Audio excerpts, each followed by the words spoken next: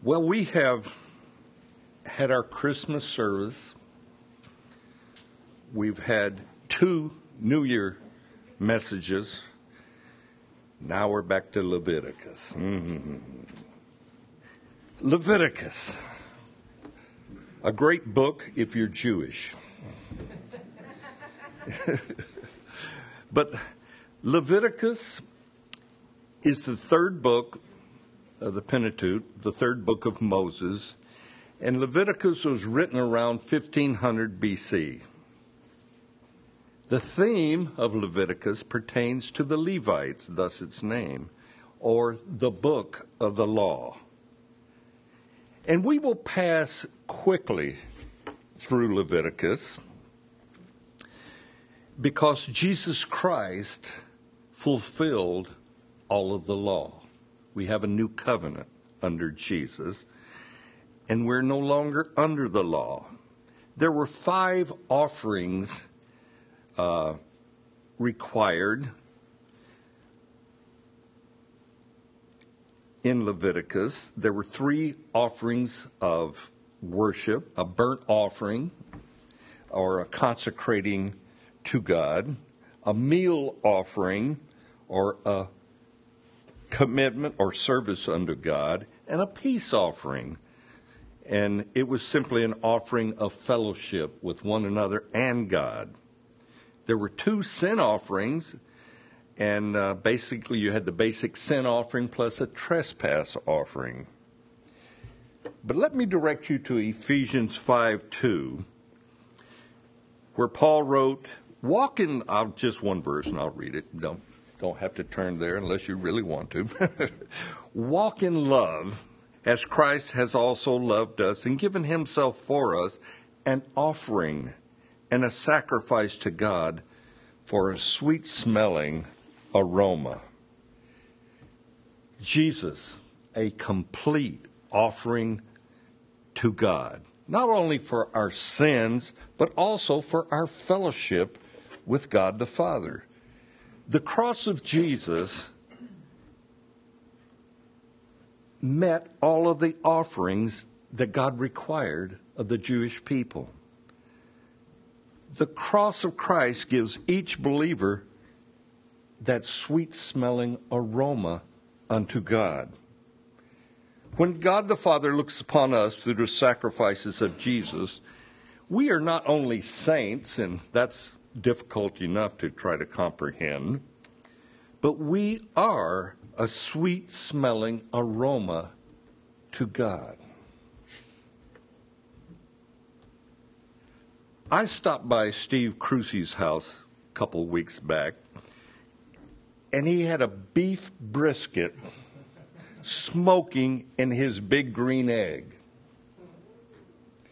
What an inviting smell coming from that smoker.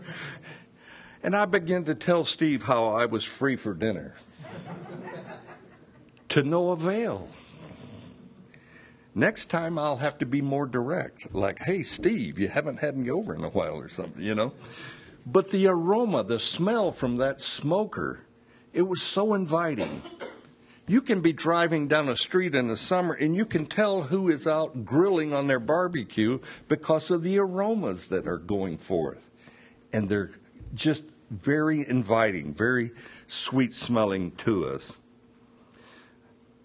Jesus was our sacrifice that makes you and I very inviting to God the Father. We are to never be shy in approaching God the Father as believers. Christ has gone before us, and he is that beautiful aroma that you and I take before God the Father.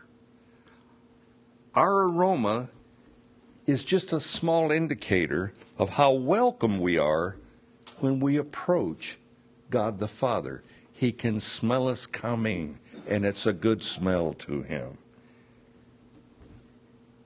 In our worship service, not only this morning, but a lot of Sunday mornings, as we begin to sing and worship and sometimes I go to the back. When he says everybody stand, I go to the back and try to get myself ready to come up here.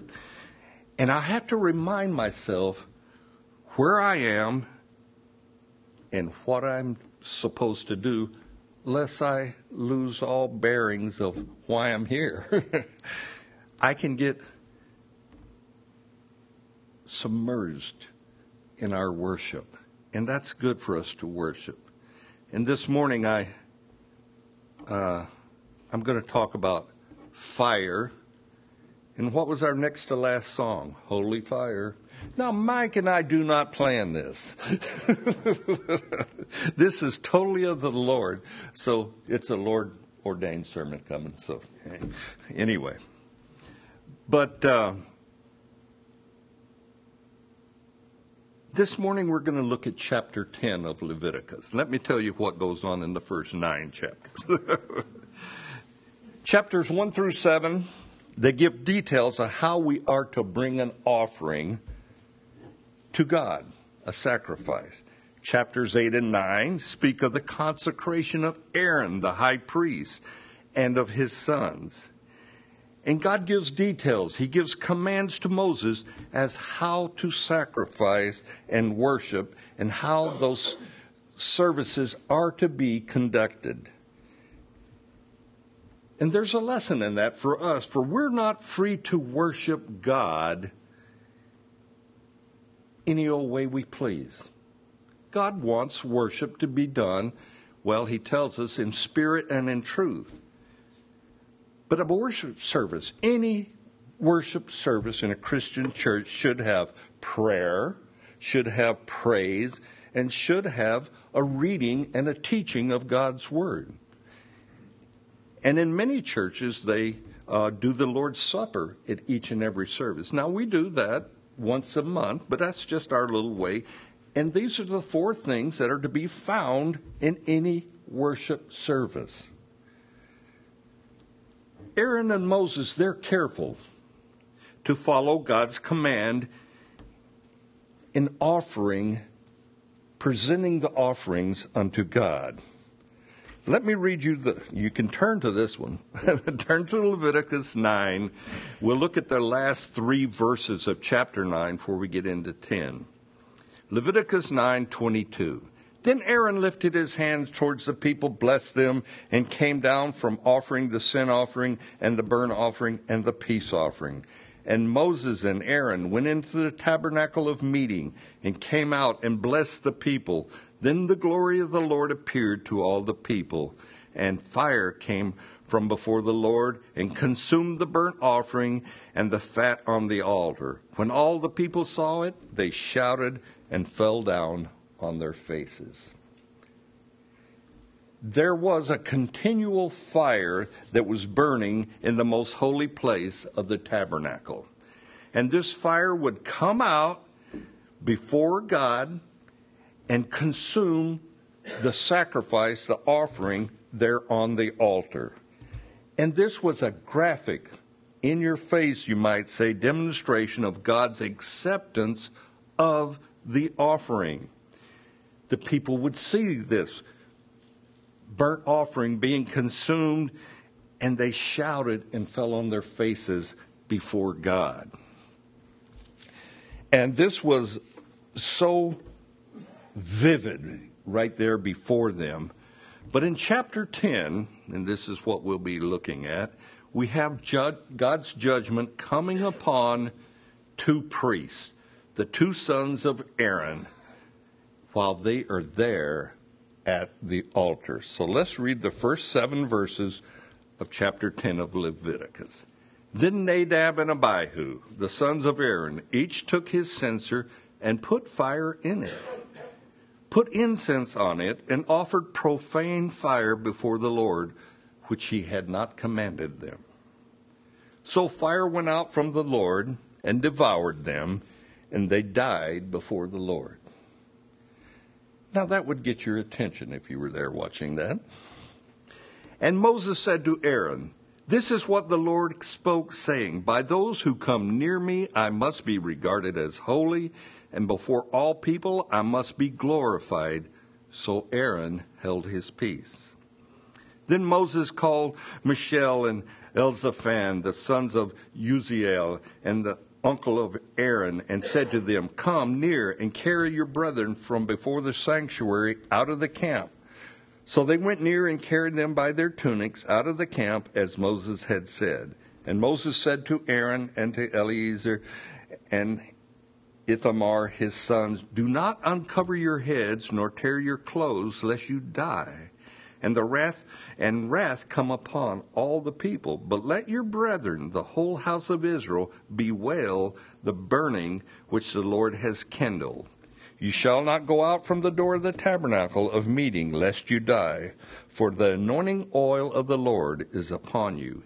And they did according to the word of Moses. Nadab and Abihu, two of the sons of Aaron, are killed right before the tabernacle as an example, as a warning for all priests, for all prophets, and you can easily put in there for all pastors who are to rightly represent God. We have a responsibility in the ministry to rightly represent God. So what was this grievous sin, this deadly sin of Nadab and Abihu?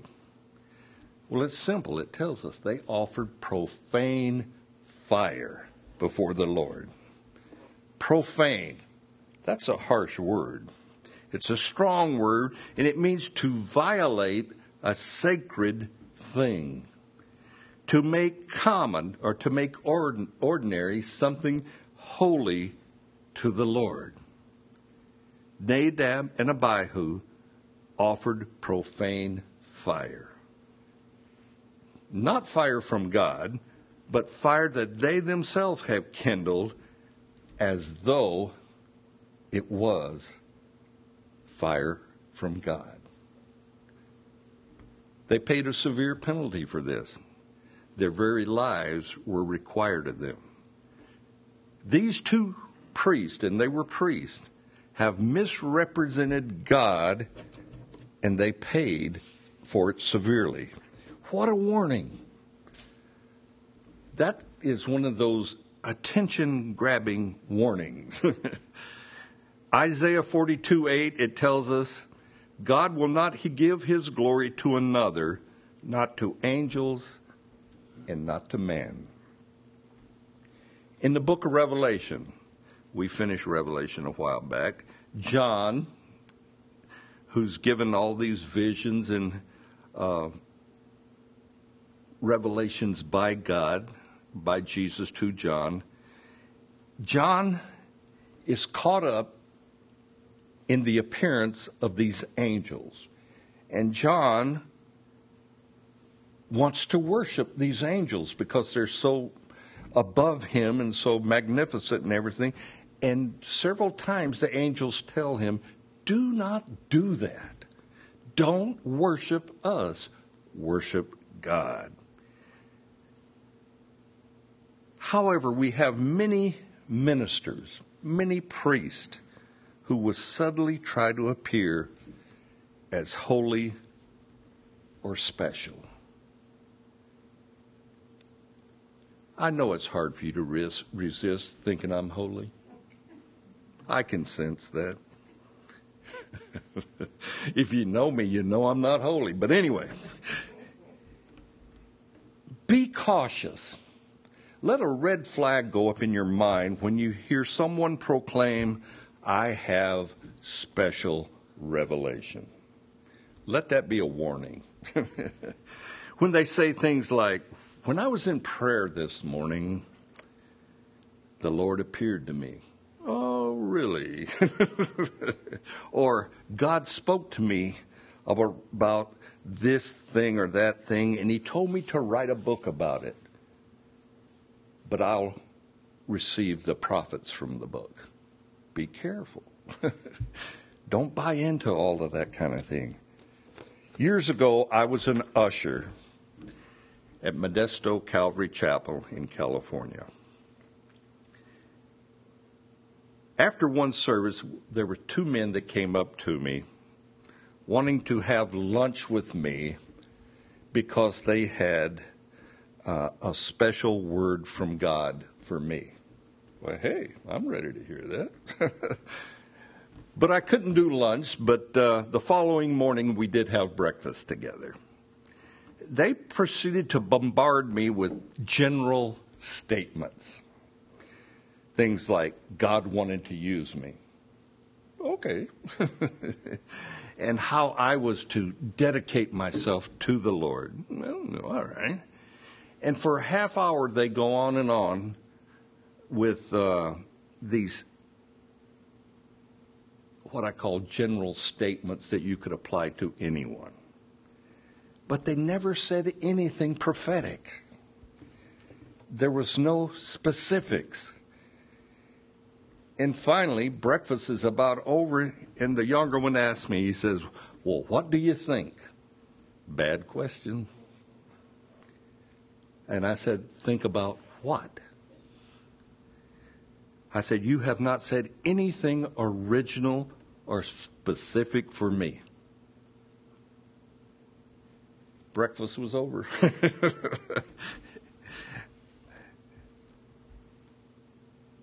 I guess I just didn't understand, or maybe they just didn't have a word from the Lord.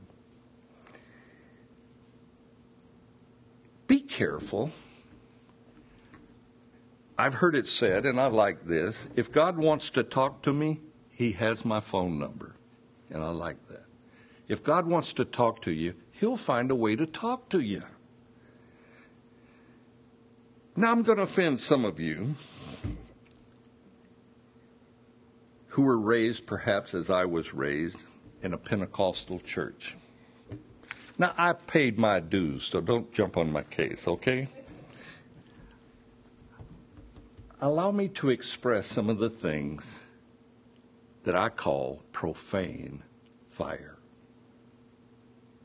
Fire is symbolic of the Holy Spirit.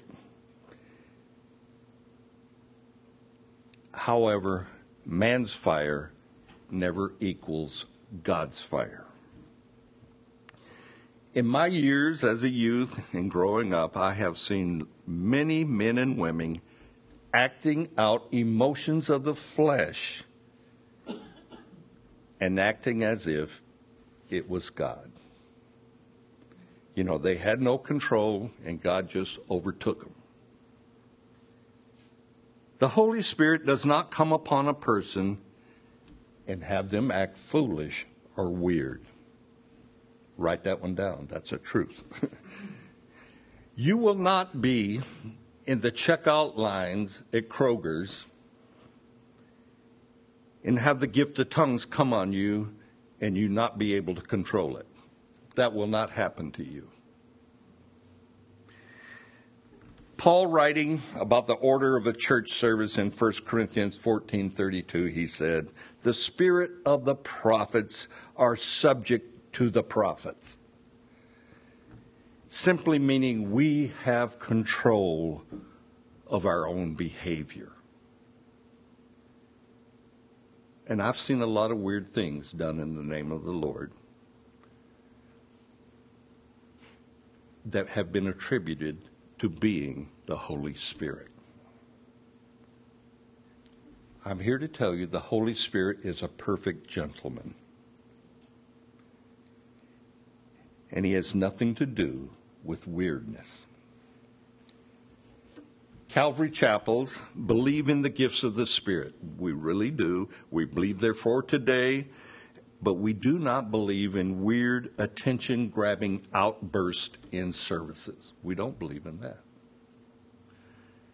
Nadab and Abihu are set forth as examples of priests that are caught up into the flesh, acting, pretending to be holy men of God.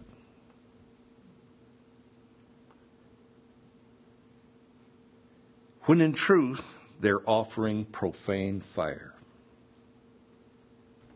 A defilement of something that was truly holy, they're pretending to do. Esau, you remember Esau.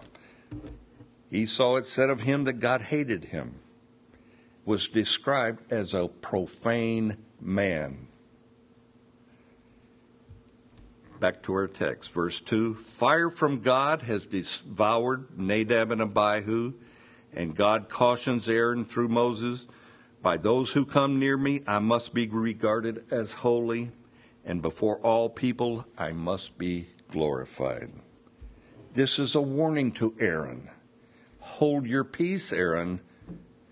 God has just judged your sons, Nadab and Abihu, the sons that have offered this profane fire.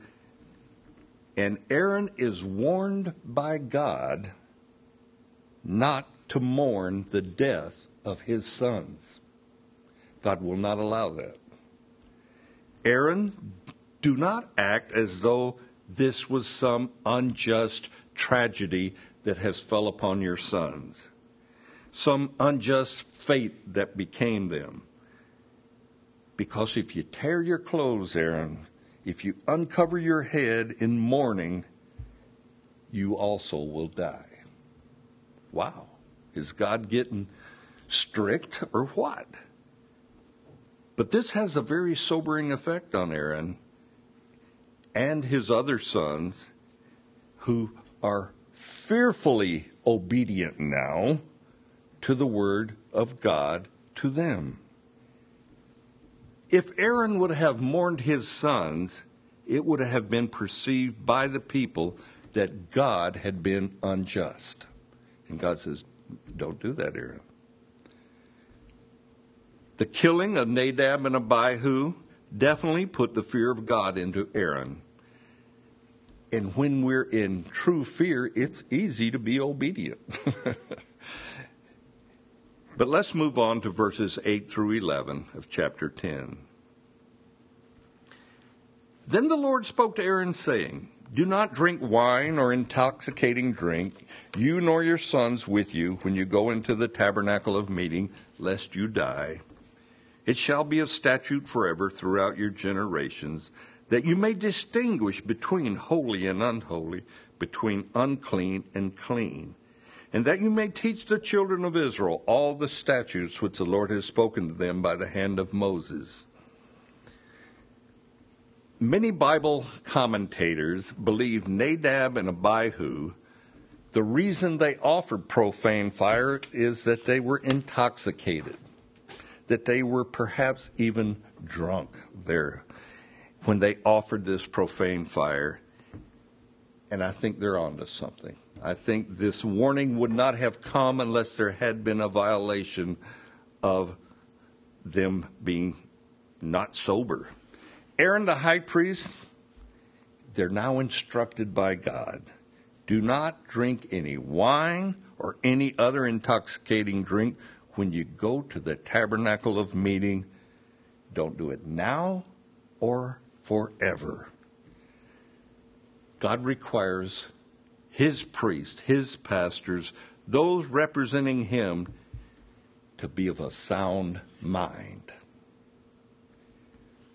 This is required that the man of God can distinguish between holy and unholy, between clean and unclean. And in the case of Nadab and Abihu, between profane fire and real fire, or holy fire. Now, I do not preach against drinking. I do preach against being drunk. We're never to be drunk. I personally do not drink at all. I'm a teetotaler. That's a deal between me and the Lord. He wanted me to totally give up drinking, and I totally gave up drinking. And I love my beer, okay? So let it be. But that was years ago. I do not drink at all. In the case of Nadab and Abihu, them offering profane fire is a lesson for us. If you're inclined to have a glass of wine, now and again, I urge you, do not mix having that glass of wine with your devotions. Don't do it. God wants you with a sober mind when you approach him. Completely sober.